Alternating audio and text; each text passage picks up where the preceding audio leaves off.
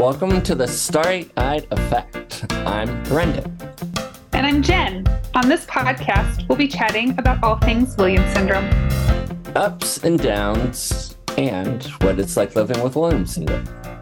We're excited to share our community with you. Thanks for being here.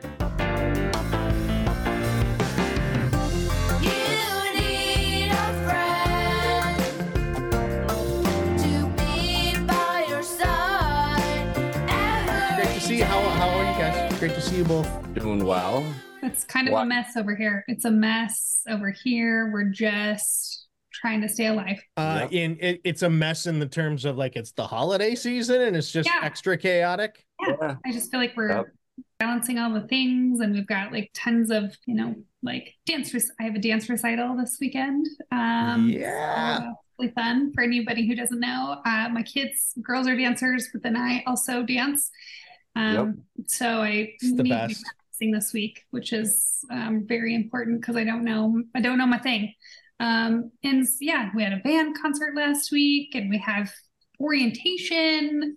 It's just bananas. I'm having a hard time. Orientation for what? What are you orienting? My younger kiddo is going to 6th grade next year, so it's they're already doing orientation for 6th grade? Yeah.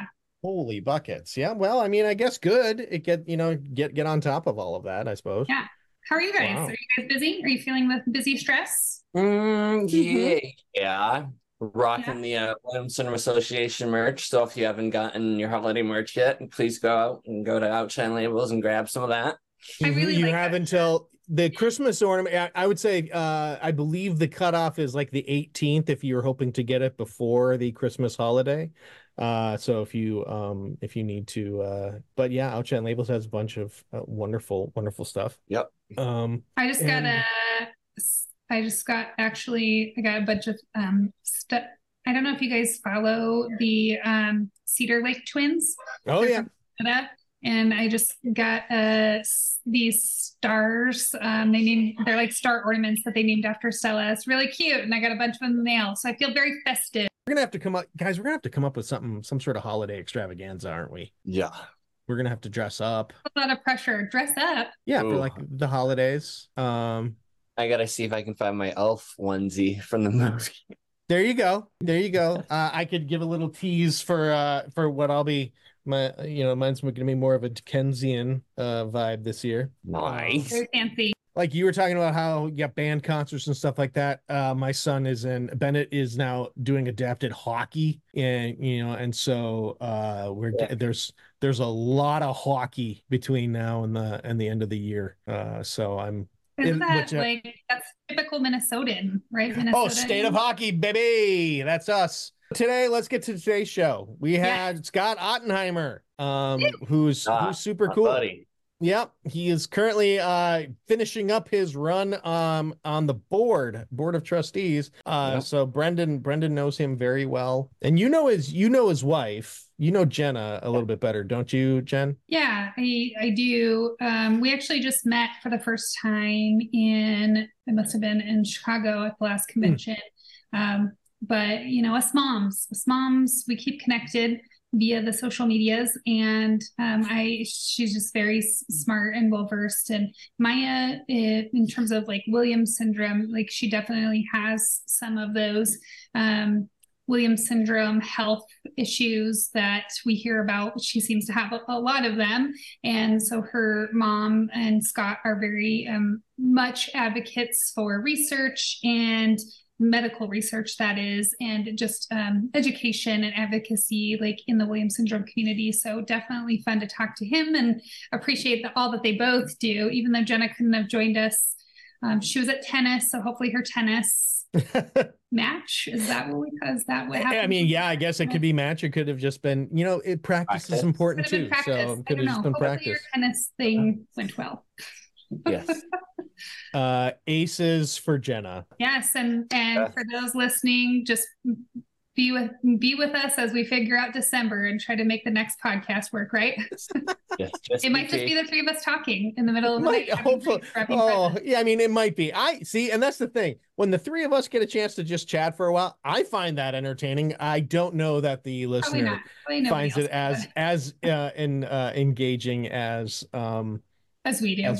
Yes, we'll just think stay with us. Stay with us, listener. Yes. Hang on. We love you together in 2024. Yes. Hey Scott, how are you? Doing well, Brendan. How are you?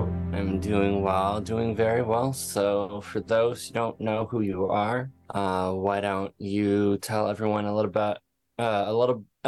bit about yourself and what you do for the WSA? Yeah. Well, hi, I am Scott Ottenheimer. I live in the suburbs of Chicago with my wife, Jenna, my 7-year-old daughter, Maya, who has Williams syndrome, my 5-year-old daughter, Noah, and my dog, Murphy.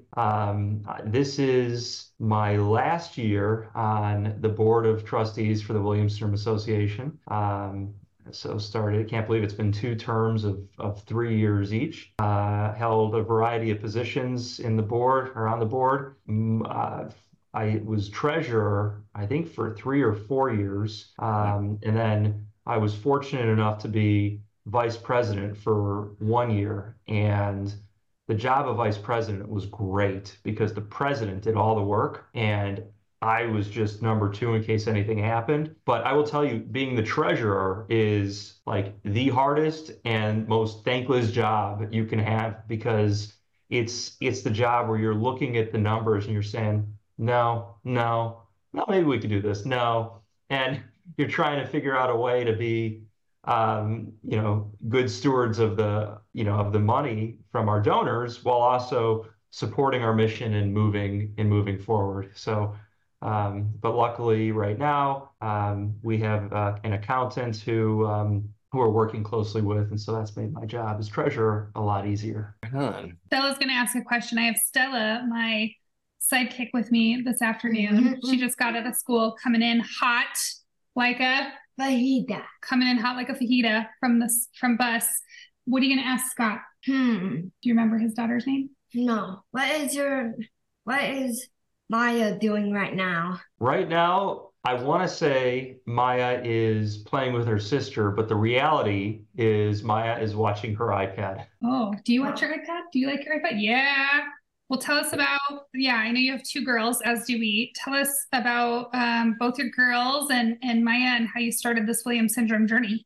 Yeah, so look, when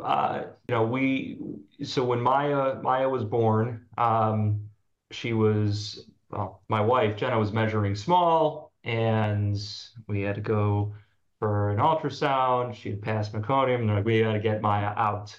And, she was born, had a little bit of a heart murmur, a little bit of jaundice, and we thought something was up.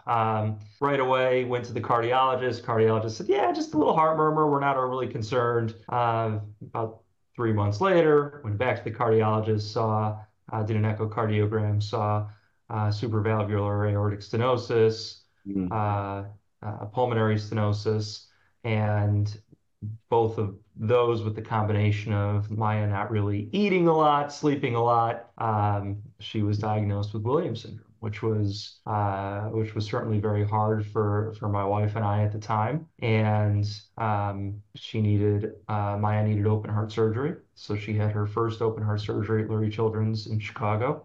That did not go as planned. And so we had her second open heart surgery at Boston Children's Hospital, where they saved her life.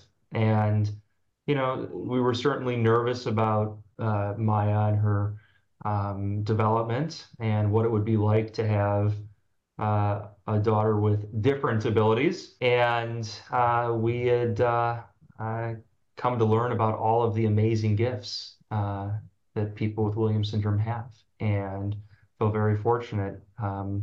Noah, on the other hand, she's 5. We call Noah Maya's younger sister. So Noah absolutely watches out for Maya. Just yesterday, we celebrate Hanukkah. In order to celebrate Hanukkah, we had to have Maya and Noah get in their pajamas and Noah, of course, helped Maya get in her pajamas very quickly. And so, from a parent's perspective, and certainly the way, I grew up, and the way my wife grew up, we were very focused on school and education and making sure that, our daughters grew up to have a very successful life, right? And it was measured by education and job. And what this experience has taught us is that it's so much more than that. And, as a parent, if Maya and Noah are best friends and they're looking out for one another, then we know we've done something right. And and it took, I guess, an event like that to realize that, but it was and it still is a blessing. I think, well, from what I see of Noah, I feel like she's my spirit animal. She just seems to have like a big personality. She's kind of like fun and crazy and vibrant, and I love all those things about her. So I am excited though to hear that she has such a good relationship with Maya, because my two girls are 3 years apart. They do not have that good of a relationship.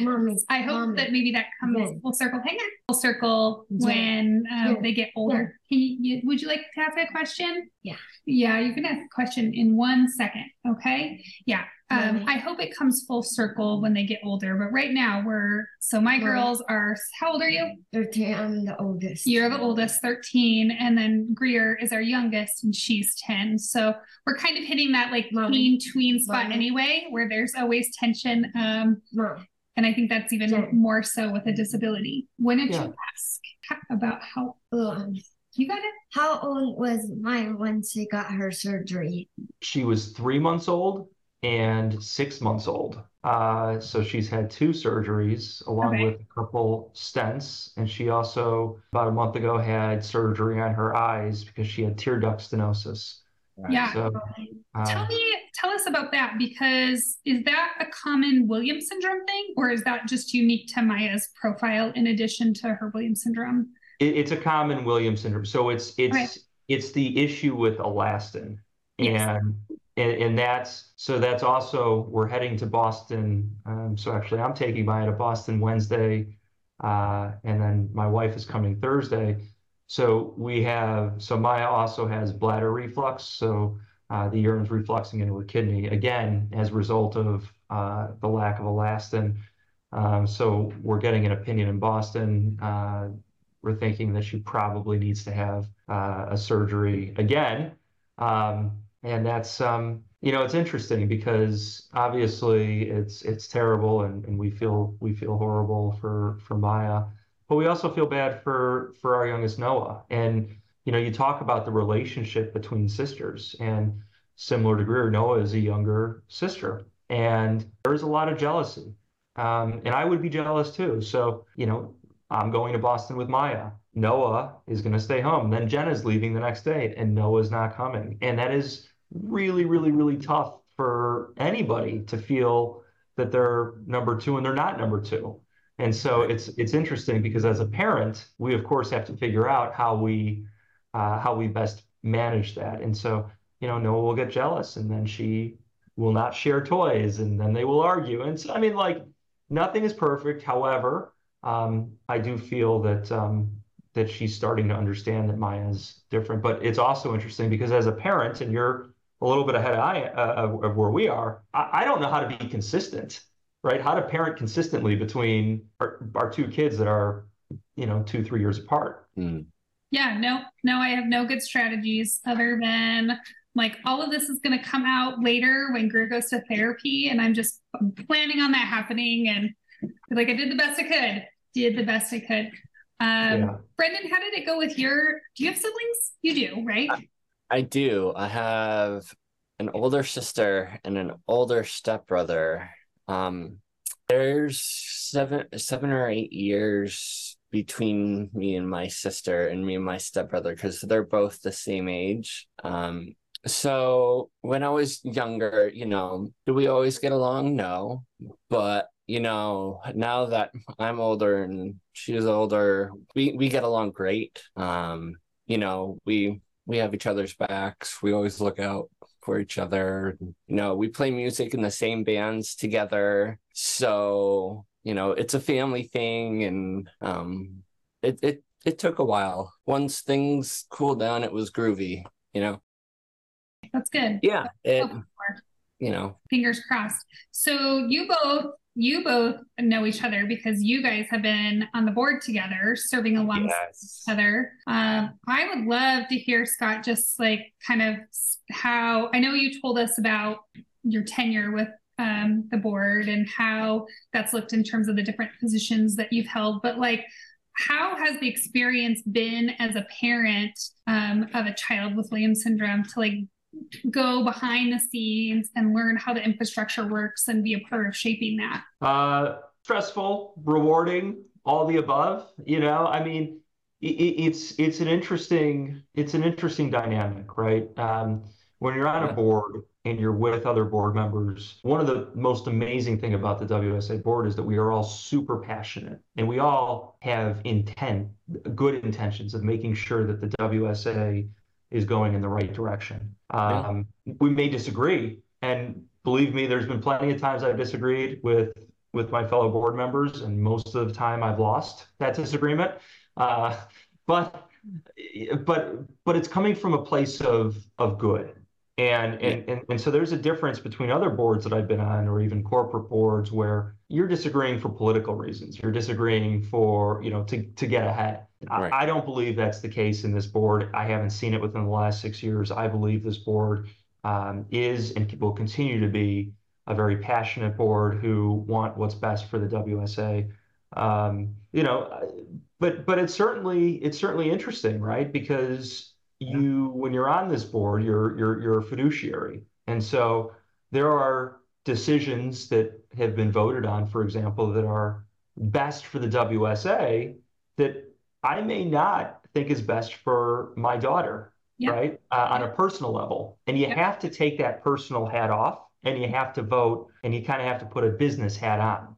Yep. And so that's the hard part about being on a board that you're super passionate about. And there were hard decisions that we've had to make over the last 6 years. Many decisions I agreed with, many decisions I disagreed with, but you go and you do it as a unified front and you make sure that you're moving forward, you're supporting the mission, the vision, and you're providing whatever support is necessary to the executive director. That I agree with Scott totally. Like, for me, one of the hardest things I think was, when the former, executive director, when she left and I had to take my friendship out of that and look at it as a business standpoint. That has been like the hardest thing for me being on the board, in the last 3 years for sure. So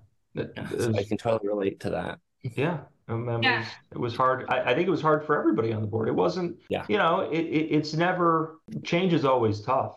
And, whether you agree with the change, you disagree with the change, the board has to march in one direction and the organization has to continue moving forward. It's so I kind of see it like, or two comments I would make. Like one, I mean, Maya was like one, right? When you joined the board. So like you combined like this whole life journey of Williams syndrome along with mission to serve on the board. And to your point, it is, I always say this, and some people are not a fan of it. I come from a business background and it's like the WSA is a business, right? We are a nonprofit, but ultimately nonprofits are businesses, right? And there are things that you have to do to run a business so that the business can continue, so that it can be viable. And one of them is the fiscal piece of it, which I know you were really very much a part of. And that's hard for people to understand sometimes, right? There's some things that you do as a parent or don't want the WSA to do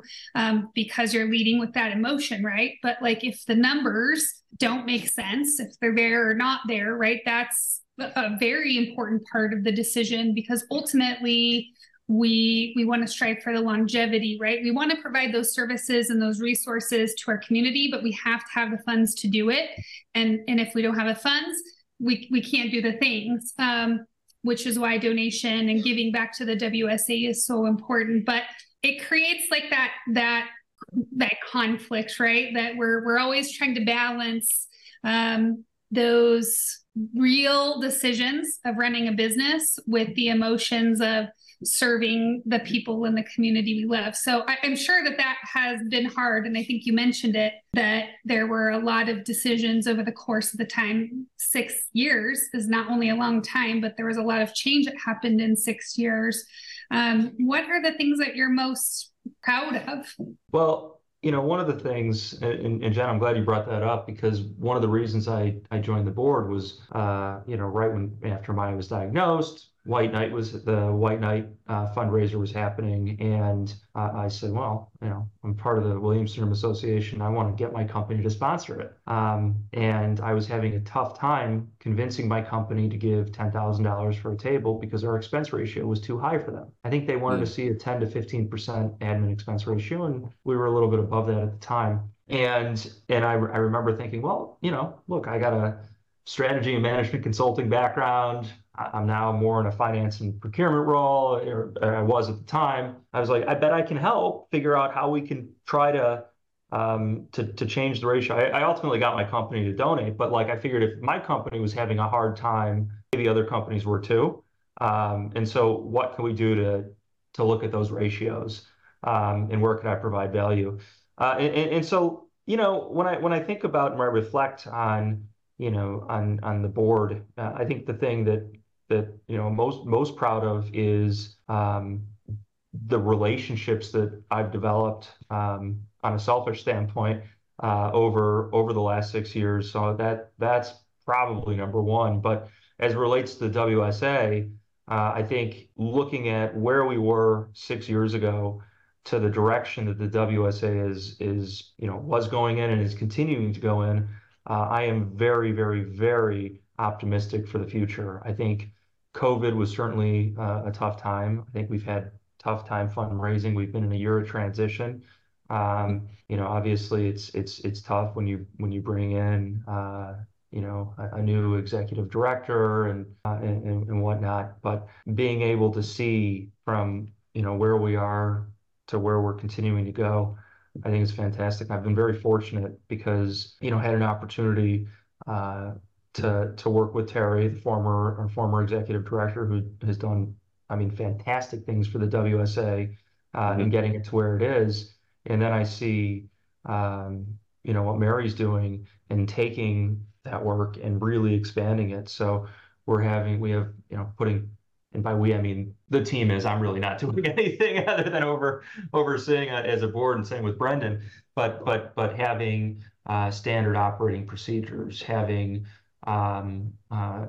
structured board manuals, having updated finance and investment policies, you name it. And so seeing the organization go from, we'll call it this hyper growth mode, from the 90s to where it was maybe a couple of years ago, and then now it's okay, so we're in the growth mode. Now we're in, we'll call it stabilization mode, where we're actually going to put these policies and procedures together. And that way, we know that the longevity of it, if anybody else comes in, we're going to have these things in place. If anybody audits us, we know, where we stand from a policy and procedure standpoint. So I'm really proud of seeing the growth over the last, 6 years with, call it 2 administrations. I don't know if I can ask this question or if I'm allowed. Joel can tell me if I'm not, but could you talk about, for those people who don't fully understand the dynamic of the WSA and how we manage our funding, are you equipped to talk about that? Or just in that 6 years where we started and where we are now? I think it's important for people to understand what we do, the money that they contribute. Yeah, I think that's a good question. And I think when you look at, where our funding priorities are right now, I don't necessarily think in the past we could give a very clear answer. But right now, and it's on our website too, 41% of the funds are going to, we'll call it the non-administration funds, right? So when we're giving out funds, 41% is going to education and awareness, 33% is going to research, and 26% are going to scholarships and or special initiatives, right? And so, and obviously there's, that equals 100%. Now I'm excluding the percentage, they would go down a little bit because I'm excluding kind of the admin and overhead. But if I look at where our money goes and we think about a pie chart, the vast majority, 74%, 75% would be going to education, awareness, and research. And so I think that's kind of where we're at today. I think the organization, the staff has done a very good job trying to figure out via surveys where they want us to, or where they want, where members want the WSA to spend their time and money. And so I think that's still being developed, and I still think that's a work in progress. I will tell you, I'll probably get yelled at by Mary and Sindra, the board president, but because this is the last year of me being on the board, I'm allowed to say it. We had a call this morning talking about certain research priorities. I certainly have a passion project, but that may not be the rest of the board, and that's okay. It's extremely important to have multiple views and a diverse group of thought, which we have, or we're starting to have more of, I should say. Yeah. Well, one thing that I know, and I wanted to touch on, so you mentioned that the way that we as I don't work for the WSA, the way that the WSA manages their funding is published on the website. I just thought it was a good opportunity. Some people don't read the website, right? And they listen and learn through other means like a podcast. So thank you for sharing that. But if you want more information, there is more information on the WSA website about what that funding priority and that pie looks like per se. I also think what you shared is really important to mention that, again, it's a business, right? Like you got admin people, we got to pay for the admin people. Part of our funding has to pay for people to do the things. So that does come out of it. But actually, I think overall, our admin spending percentage, it sounds like, I don't know if it's changed recently, it's quite low, and being able to give or funnel the percentages that you're talking about back into education, back into research. It's really extraordinary, and that allows us to really enrich the lives of those and the families that are impacted by Williams syndrome. So I think that's tremendous, and I don't think that we share enough of that really it's unique that we're able to give so much back to our direct community. Yeah, fundraising has been a little bit of a challenge this year, full disclosure. And part of that, we had planned on that because we had a transition year. Okay. And we spent a lot of time focusing on and by we, I mean the staff has spent a lot of time focusing on a lot of the internal operations. So fundraising has been down this year. And but the year is not over. So for anybody listening, please donate. Donate what you can. Every little bit helps. It's this organization who we continue to grow, we continue to evolve. I think that there's a lot of folks who don't benefit from the WSA who really could. And in order to get the word out to more people and to help more people, that takes money. Yeah, absolutely. So it's something you don't have to share it, but you said you have a passion project.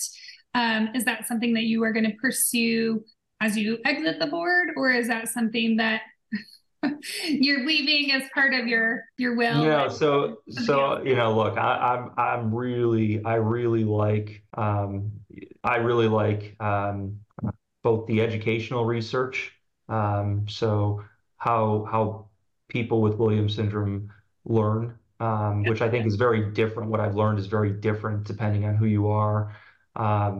So I'm very interested in that. I'm also very interested in the medical research. So when I talk about passion projects, I talk about cardiovascular research. I talk about elastin research. I talk about right now it's a selfish thing, but kidney and bladder research, right? And so for me, I like a lot of the medical research. I don't think that right now it is the top priority, just even though it's my top priority, that doesn't mean it has to be. I think connecting people is a really, really, really important thing that the WSA is focusing on and going to focus on. And I'm totally supportive of that. But yeah, my passion, I probably for the last 6 years, it has been cardiovascular research and whatnot, but it's also been educational research, and it's also been connecting people with the community and networking, and we're all just so important. So just because my passion project's that, it's not, we'll call it, it's not as much on the programming side right now, but I'm guessing that will change when my 6-year-old becomes a 13-year-old or a 15-year-old. So your passion projects change as you go, as you evolve. And again, you wear the hat of a dad, right? And obviously, as a dad, I think about the cardiovascular and I think about the kidney risks. That's what I think about right now. But as a board member, I'm thinking about how do we best put the WSA in a position to fund those research opportunities in the future. And in order to do that, we need to make sure we have the community, we have the network, and we have the resources to do that. So you sometimes got to crawl before you walk, I suppose. Yeah. Maybe you could talk about that a minute. You were talking about how when you first kind of joined the WSA, it was like White Night was happening and that you were trying to get your business to donate and that there were some roadblocks there. I think that I have run into that as well. I mean, like this summer I coordinated a golf tournament and I was like, okay, like I coordinated a golf tournament before, like this is going to be easy, not easy. It was very difficult. And more specifically, very difficult to gain the attention of big businesses that do often have the dollars to kind of make the strides that we need to as a nonprofit organization. What suggestions would you have for our community if they're wanting to pursue those big asks with corporations? Or in other words, how can we go out and continue to spread the message about Williams syndrome and really get the attention of these folks that have some discretionary dollars to share with us? That's where I defer to our newest board member and future vice president, Rebecca Pagis, who is a marketing genius, to help with that. No pressure, Rebecca. What was that? No pressure, right? And no, lots of pressure. And that's, and that's where Mary and the staff come in. That's where I think they've started doing a really good job building relationships, expanding on the relationships that were previously built. I don't know the answer. It's much harder than you think it is. Yep. You have some large organizations, the American Cancer Society and those that have a name brand and are it's a great organization. It's very tough for an organization such as the Williams Syndrome Association, which is a lot smaller of an organization that affects a lot less people. So I think part of it is the education. So educating people who donate that a lot of companies have a matching program. Yep. So to get on the radar, to get them on the radar, for folks who are working for corporations, talk about it. Talk about Williams syndrome. Talk about how important the WSA is. Talk about everything they do for the community. We need every member of the WSA to be a brand ambassador and to help with corporate America. If we need corporate information, we need a W-9 or whatever, to EINs and all that. Those are readily available. If someone asks, can you send us your financials? We have that readily available and in a good format. If people are asking for the strategic plan, that's there. If they want to see our inclusion statement, that's there. Our funding priorities, that's there as well. And so I believe the WSA has all the tools. It's just a matter of navigating the organizations and getting in the door. Yeah, and maybe as you were saying it, maybe I'm thinking now a different direction of, like the dollars, no matter how they come in, are really important. And so a lot of times, I think, even myself included, right? It's like, oh, well, if I do a little birthday fundraiser on Facebook, right? Like it's going to generate $100 and that's not really impactful. But every one of those, right? It's the collective. If we all do it and over the course of time, we collectively raise $100 per member of the community, right? Like those dollars add up and they're really important. So maybe it's not the thought of grabbing corporate donations. It's the point of, no matter if it's a big or a small donation, every donation matters. And so doing those little, bake sales, I know there was like a Kool-Aid in our neighborhood, a Kool-Aid fundraiser one year for WSA, doing like any type of small fundraiser and funneling those dollars back to the WSA. If we all collectively think about, just over the course of our year doing one little fundraiser to raise a little bit of money for the WSA, if every one of us did that, the impact itself would be huge, and we'd be able to take on all the projects that everybody asks us to, because I'm sure there's no shortage of asking of things. No shortage of asking, but you're right. I mean, every little bit makes a difference. I mean, right now, I think we've raised we're doing our 2023 annual appeal, and I think raised close to $17,000, give or take. The goal is $200,000, I believe. Right. But I think we're doing things a little bit different this year in terms of our ask too. I mean, you could give WSA to 41444 and via text message, like really easy. So trying to make it super easy to donate. But yes, having events. And I want to be clear about this though, because events are important. And events are very good, but there are a lot of events that could cost the WSA money rather than not. And so the rule of thumb, of course, at least I try, I throw the carnival in Chicago with my wife. We try to have an 80% ratio where 20% are expenses, 80% goes back to the WSA. It's self-funded. We ended up with like a 75%. So I'm really mad about that, and we're going to get better next year. But we want to make sure that, to have an event, what would be great is if the WSA didn't have to pay for the event to raise money. It'd be nice to certainly get the money without having to spend money. But we also understand it takes money to make money. Yeah, over the long term, right? Like you said, it's baby steps. You get to the point where your carnival is so big that you've got corporate sponsors paying for all the expenses. Yeah. Tell us about the carnival, because I love these ideas. I know, who is it in your community in Chicago that does Ibby's mom? Amy, who's also a board member. Yep. Amy, she does the block party, and I love that idea. You guys do the carnival. I love these out of the box things that are different than the traditional walk or golf tournament that we do. Tell us about the carnival. Oh, well, the carnival happened accidentally. So the first year we did our walk for Williams, my wife and I had planned that, and we had a number of sponsors and donations, which was great, and a number of people showed up. It was pouring rain. I mean, it was terrible. You can't trust the weather in Chicago.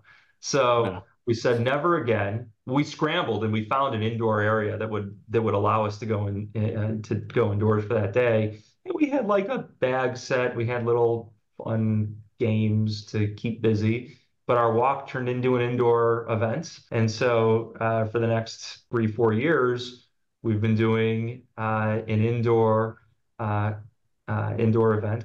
You would call it, we'd still call it a walk until a former employee at the WSA came up with the idea of saying, hey, how about you call it a carnival, and CARNIVALL, so a carnival for all. And that's kind of how it came. Definitely not my idea in terms of the name. I'm not that creative. But again, can't trust the weather in Chicago, so we moved it indoors, and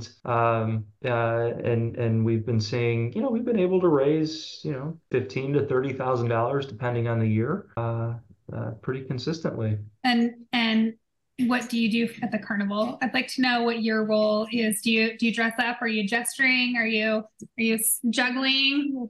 What's your trade? My trade is telling my friends who work for corporate America to get their companies to sponsor. Okay. And then we've had it the last few years at it was this arcade bar actually on a Sunday from 10 to 12 or 10 to 1, where there's plenty of games that can be played. We have a DJ, cater in either Dunkin' Donuts or McDonald's, and then there may be adult beverages as well that have been served. That is more of a cash bar, if you will. So I would say the other thing is drinking mimosas or Bloody Marys. I mean, that's perfect. So you're bartending is what you're saying. No, I'm just drinking the drink. I'm purchasing beverages with my own money. Yes. To get more people to donate. Right. Yes, in the spirit of donation. Yeah. But that getting raffle items and the community helps. I mean, obviously my wife Jenna helped. Other folks who have children with Williams syndrome helped as well. So thinking about, so you've got this upcoming visit in Boston's for Maya. How does that affect her, like in school? Because is she first grade? First grade? Second grade. Second grade. Okay. Oh my gosh. So how does that impact her and school? Is that a challenge? Do those challenges create issues for her at school, or? It has. I mean, she frequently has to go to the bathroom, frequently urinate, so taking breaks.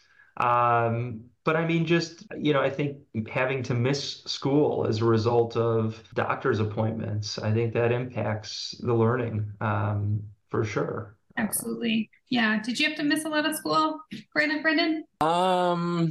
No, some here and there, but like for me, I had my surgeries when I was like really, really young. I had 4 hernias before the age of 2. Oh, that's right. Okay. So, and a few other things. So I didn't really miss much. I did miss like 2 days or so, maybe more than that. When I was 16, when I had my cardiac catheterization and almost had to have a defibrillator in because I had worn an overnight heart monitor and my heart spiked from like 40 to 200. Yeah. So it was pretty crazy. And then we immediately got the call at like 11 o'clock at night. You have to go to the emergency room now, like right now. So I spent like 5 or 6 days in the hospital. I did a stress test and a cardiac catheterization and then went straight back to school like day after I got home. Wow. Yeah, it was tough. It was really, really tough. Yeah, so. I know Stella's relatively healthy. Like she definitely has some, things as a result of missing her elastin, but like none of it, which keeps her out for very long at school. So I just know how stressed I feel when we do even miss like a day or a half of a day. I can't imagine missing weeks. Yeah, like if I had missed any more school, I would have had to be sent back a year, and I didn't want to do that. Like, I mean, it was pretty bad. Well, Brendan, what are you going to do without Scott on the board? You're going to be so lonely. I know. I'm going to miss my buddy, but I have his number, and I know where to find him, and we can talk anytime. That's right. And sucks that he's leaving, but I have a lifelong friend, so I'll take that. No more bicycle cab rides from the bar to the hotel. That was one of my most favorite things about Austin, because we had gone out and then I myself was ready to head back because I was getting really tired and my knees were starting to hurt pretty bad. And so instead of like getting an Uber or a Lyft, we found this like little biker place where they had all these like bikes. It reminded me of like Little Italy in Baltimore because I did kind of the same thing, but the person that was driving us was a DJ. So she had a big speaker on the back of her bike and was bumping music, and it was so much fun. It was like probably the highlight of our trip, getting to ride with Scott and just talk freely about stuff and take really cool pictures of the hotel at night, get video and everything. It was baller. Was she playing good music or? Oh yeah, she was bumping good tunes. Well, thank you, Scott, for joining us. It's again always a pleasure, and thank you for your service to the WSA. 6 of your 7 years is quite an accomplishment. So we appreciate you. Have you ever seen If We Do This? Can you do it, Brendan? If we do it, Brendan. Scott did it. How did Scott do it? How did Scott do it? Oh, come on. Yes. It does it all the time. Wow. Yeah, isn't that awesome, dude? That is really cool. How did you know that your screen does that? Okay. I had no idea.